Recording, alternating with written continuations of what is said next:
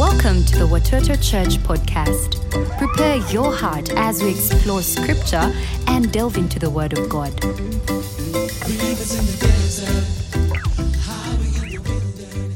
Did I bring you greetings from the southern part of Kampala in Lalobo? I also bring you greetings from my household. Every one of them loves you as they're getting ready to go back to school today.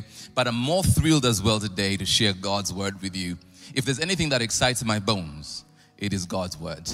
I hope it does excite you as well. Sometimes I feel the Word of God is shut up in my bones like fire, like Jeremiah said. That's how much it excites me. So let's dive into His Word and let's pray. Father, thank you for the privilege, for the opportunity. And as we get into the pages of Scripture today, awesome God, reveal yourself to us. We are unable to understand your greatness, but give us a glimpse to who you are, even as I share. To your glory in Jesus' name. And everyone say, amen. We are in a season to appreciate and explore the greatness of this awesome God. When we say God is awesome, we're really saying that He's uncommon, is like no other God. He's incomparably greater than anything or anyone that you would ever come across, or any being that you would ever manage to find out in your entire history of life. He is incomparably great. And last week we got to understand and explore the fact that in His nature He is all powerful, independently all powerful. He is eternally all powerful. He's limitlessly all powerful. Today, I want us to explore another aspect of God's awesome nature. And the reason why I use explore, by the way, is because we can never fully understand Him.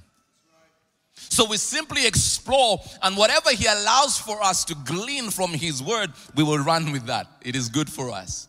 And we want to explore the fact that our awesome God is the all-knowing God. You see, we live in a world today where there is lots of information. In fact, when you have more information, or when you have studied a lot more, people seem to esteem you more. They seem to give you more honor. They give you the seats in high places. When you even if you do not know but attempt to show that you know, people follow you.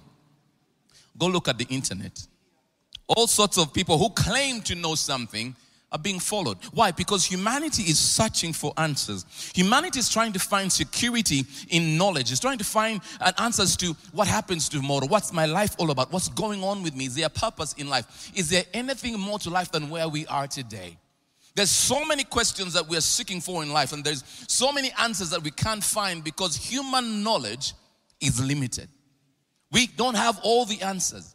And that is why today I want to take an opportunity to invite you to explore the scriptures with me, to appreciate that our God is the all-awesome, all-knowing God.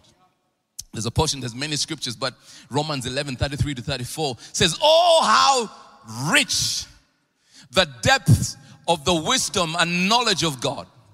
How unsearchable are His judgments and how inscrutable His ways. In other words, they're impossible to be discerned. For who has known the mind of the Lord? Who has been His counselor? Isaiah 40 puts it this way and says, for who has instructed the Lord? Who has directed the Spirit of the Lord? Or as His counselor has taught Him? With whom did He take counsel? And who instructed Him and taught Him in the path of justice? Who taught Him knowledge and showed Him the way of understanding? You see, the depth of the knowledge and of the wisdom of God are beyond human comprehension. They are limitless. It is boundless. It has no boundaries. You and I cannot fully comprehend how much God knows, how much God is wise. Because we are limited. He is limitless. We are finite. He's infinite. That is what happens.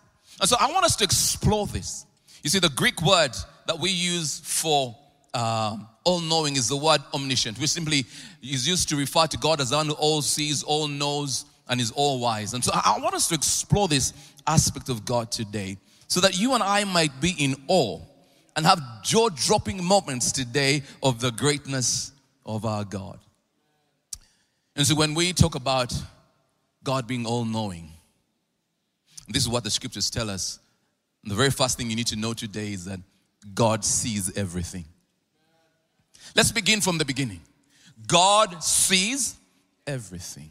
Hebrews 4:13 puts it this way: nothing in all creation is hidden from God's sight.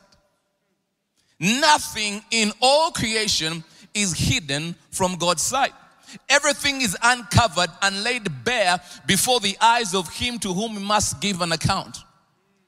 I think sometimes we think that after God created the universe, he went on vacation. You know, the world is getting to the place where where they're automating almost everything. So we leave, the houses are now being wired. The alarm goes at 6, your cooker goes on, then your milk is removed from the fridge, it's put there, the coffee thing is now working. Things are being worked by remote now. Let me say this to you. God does not have a remote control. God is seeing. He's very actively involved in everyday life. You see, other gods are dumb, deaf, and blind. Our God is the living God who sees, who hears, who feels, who touches. That therefore means he sees everything. I love it when it says in Psalm 139:11, it says, I could ask the darkness to hide me and the light around me to become night. But even in darkness, I cannot hide from you. For to you, the night shines as bright as the day. I mean, we will do all sorts of things in every dark place. We will have secrets between ourselves. We may even have secrets within ourselves, we alone. We will go under the table, pass an envelope. We will be under the blanket, cover ourselves. We will switch off all the lights so no one sees us. Here is what you need to know. God sees. There are cases that are unsolved today. No one knows the answer, and people think they have walked scotch-free. Let me say this to you. God saw. And the Bible says everything is laid bare before him, and we will give an account. God sees everything about you. He knows how many pieces of hair fell off last night. He knows that you have a wig on right now. He knows that you're struggling with holes in your socks. He even knows right now you're probably trying to calculate, where am I getting transport home? See this. God sees everything. Your thoughts, your motives, your actions, your attitude. God sees, God hears. There is nothing you can whisper that God does not hear. There is nothing you can do that God will not see. As part of his all-knowing nature, God sees everything. So here's the thing. If you know that God sees everything, how should you live your life? If you know that God sees everything and he will hold you accountable for everything, how do you live your life every day? How do you respond in all of this? I really love how Habakkuk responded in chapter 3 and 2. He says, Lord, I have heard of your fame. I stand in awe of you. You see, because God sees, we must come to the place where we choose to live a life that honors him. We must choose to live a life that reveres him. We must choose to live a life that pleases him in all things, at all times, wherever we are. We must choose to have thoughts that are worthy of him. That's why David prays in the Psalm 19, may the words of my mouth and the meditations of my heart be pleasing and acceptable to you and to you, O God. Why? Because I know you see my thoughts. I know you see my actions. I know you see all things. Therefore, Lord, help me to live in such a way that I may please you. Oh, but Pastor James, God knows this thing is very hard. So, you know, it's hard. So you just give in a little. Let me say this to you. God sees when temptation is coming your way. And the Bible says he makes a way for you before the temptation shows up. And you have to make a decision to walk away from it.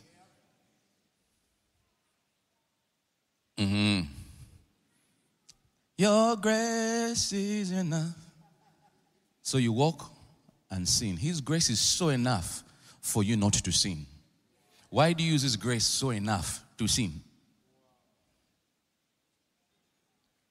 Hallelujah.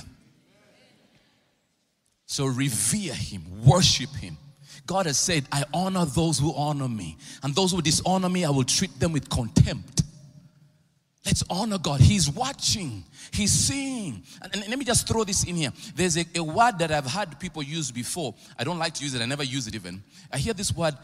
For those who don't understand it, I will try and translate. Lisodene. The big I. That is desecrating the Lord Himself. Be careful what you say about who God is. Use your mouth wisely. Hallelujah. Which leads me to the second aspect of God's all-knowing nature, is that God has perfect knowledge. His knowledge does not have loopholes. He knows everything about everything. Isaiah 40 and verse 13 that I read earlier on says this: who has directed the Spirit of the Lord, or as His counselor has taught him? With whom did He take counsel, and who instructed him and taught him in the path of justice? Who taught him knowledge and showed him the way of understanding? When you read the word knowledge and its definition in the Bible, the Bible tells us, not the Bible, dictionary. The dictionary says knowledge is familiarity, awareness, or understanding that has been gained through study or experience. Science that is being greatly acclaimed today, or scientists that are being greatly acclaimed today, had to study and acquire knowledge and keep researching and refining their knowledge. And science, by the way, is simply the study of God's creation. Everything that science reveals as true is a revelation of the brilliance of who God is. Now there's a fuss about AI, everywhere AI. Look, technology is advancing, but technology will never come close to who God is. AI is simply fed with information. AI cannot generate new information. No, it simply works on what is given to it. But not the Almighty God. He is the creator of all things, who has perfect knowledge of everything. He knows everything about everything, and there is nothing that He does not know about. He knows everything about science, everything about biology, He knows everything about physics, He knows everything about math. He knows everything about everything. I was in IT before He denied me the privilege of continuing. There was a season in our life where in our office, our systems shut down, and for about a week, we failed to sort it out. We brought experts and everyone to come, and they failed.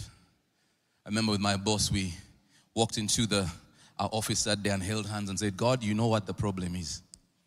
So, open our eyes. In the next 3 hours, what didn't solve in 2 weeks was solved. God knows even about IT.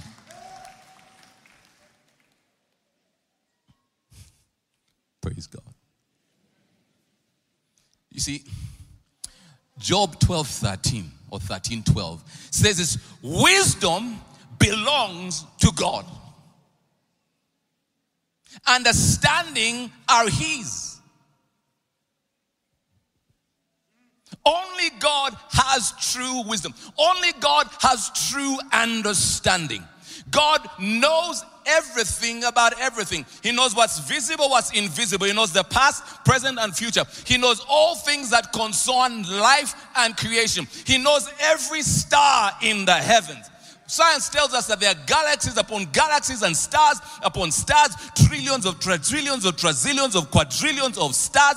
And Psalm 147:4 says this: He knows every star by name. Wow. Not even one of them falls down without Him knowing. Scientists are still discovering that there are more galaxies. Psalm 139 says this, put it up for me. It says this: you have searched me, Lord, you know me, you know when I sit and when I rise. You perceive my thoughts from afar, you discern my going out and my lying down. You are familiar with all my ways. Before a word is on my tongue, you, Lord, know it completely. God knows everything about you. And he has perfect knowledge of everything about you. God does not need to do research on you. We fear the devil so much. He does not know as much as you think he knows. He is so limited. I'll say this to you. The devil is not at war with God. He's at war with you.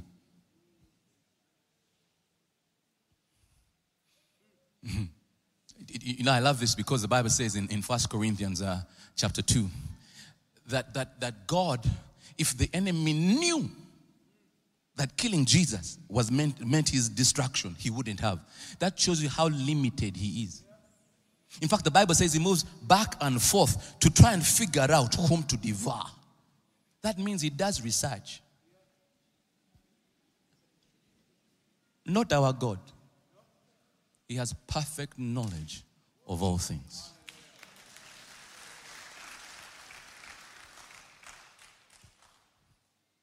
God knows all truth because it's truth. Everything emanates from him. He's the source of all knowledge.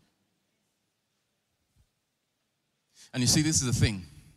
You could be sitting here and wondering, okay, yeah, God knows all things. How does that work and apply to me? This is how it applies. Hosea 4:6 says this, my people perish for lack of knowledge.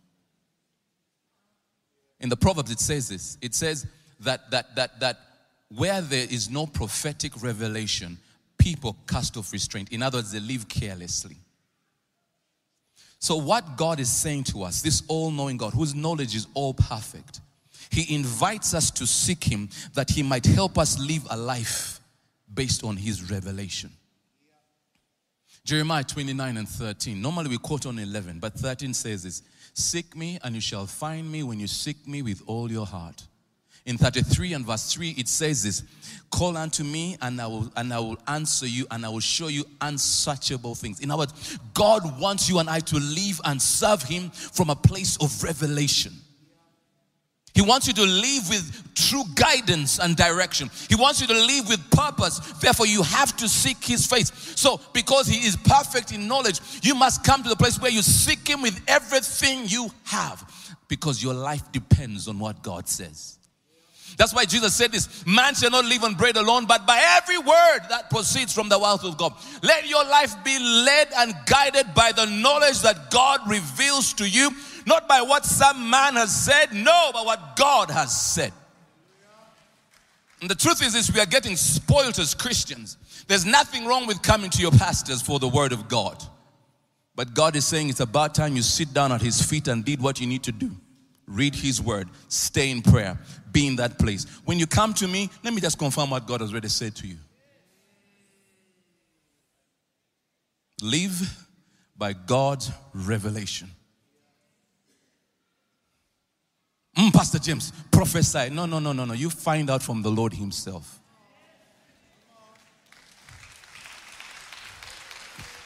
That is why men are being fleeced. You're being deceived because you're not seeking God for yourself. He wants to reveal to you answer. That this call is on you, really. So seek him with all your heart. Get to know what his will is. Get to know what his plan is.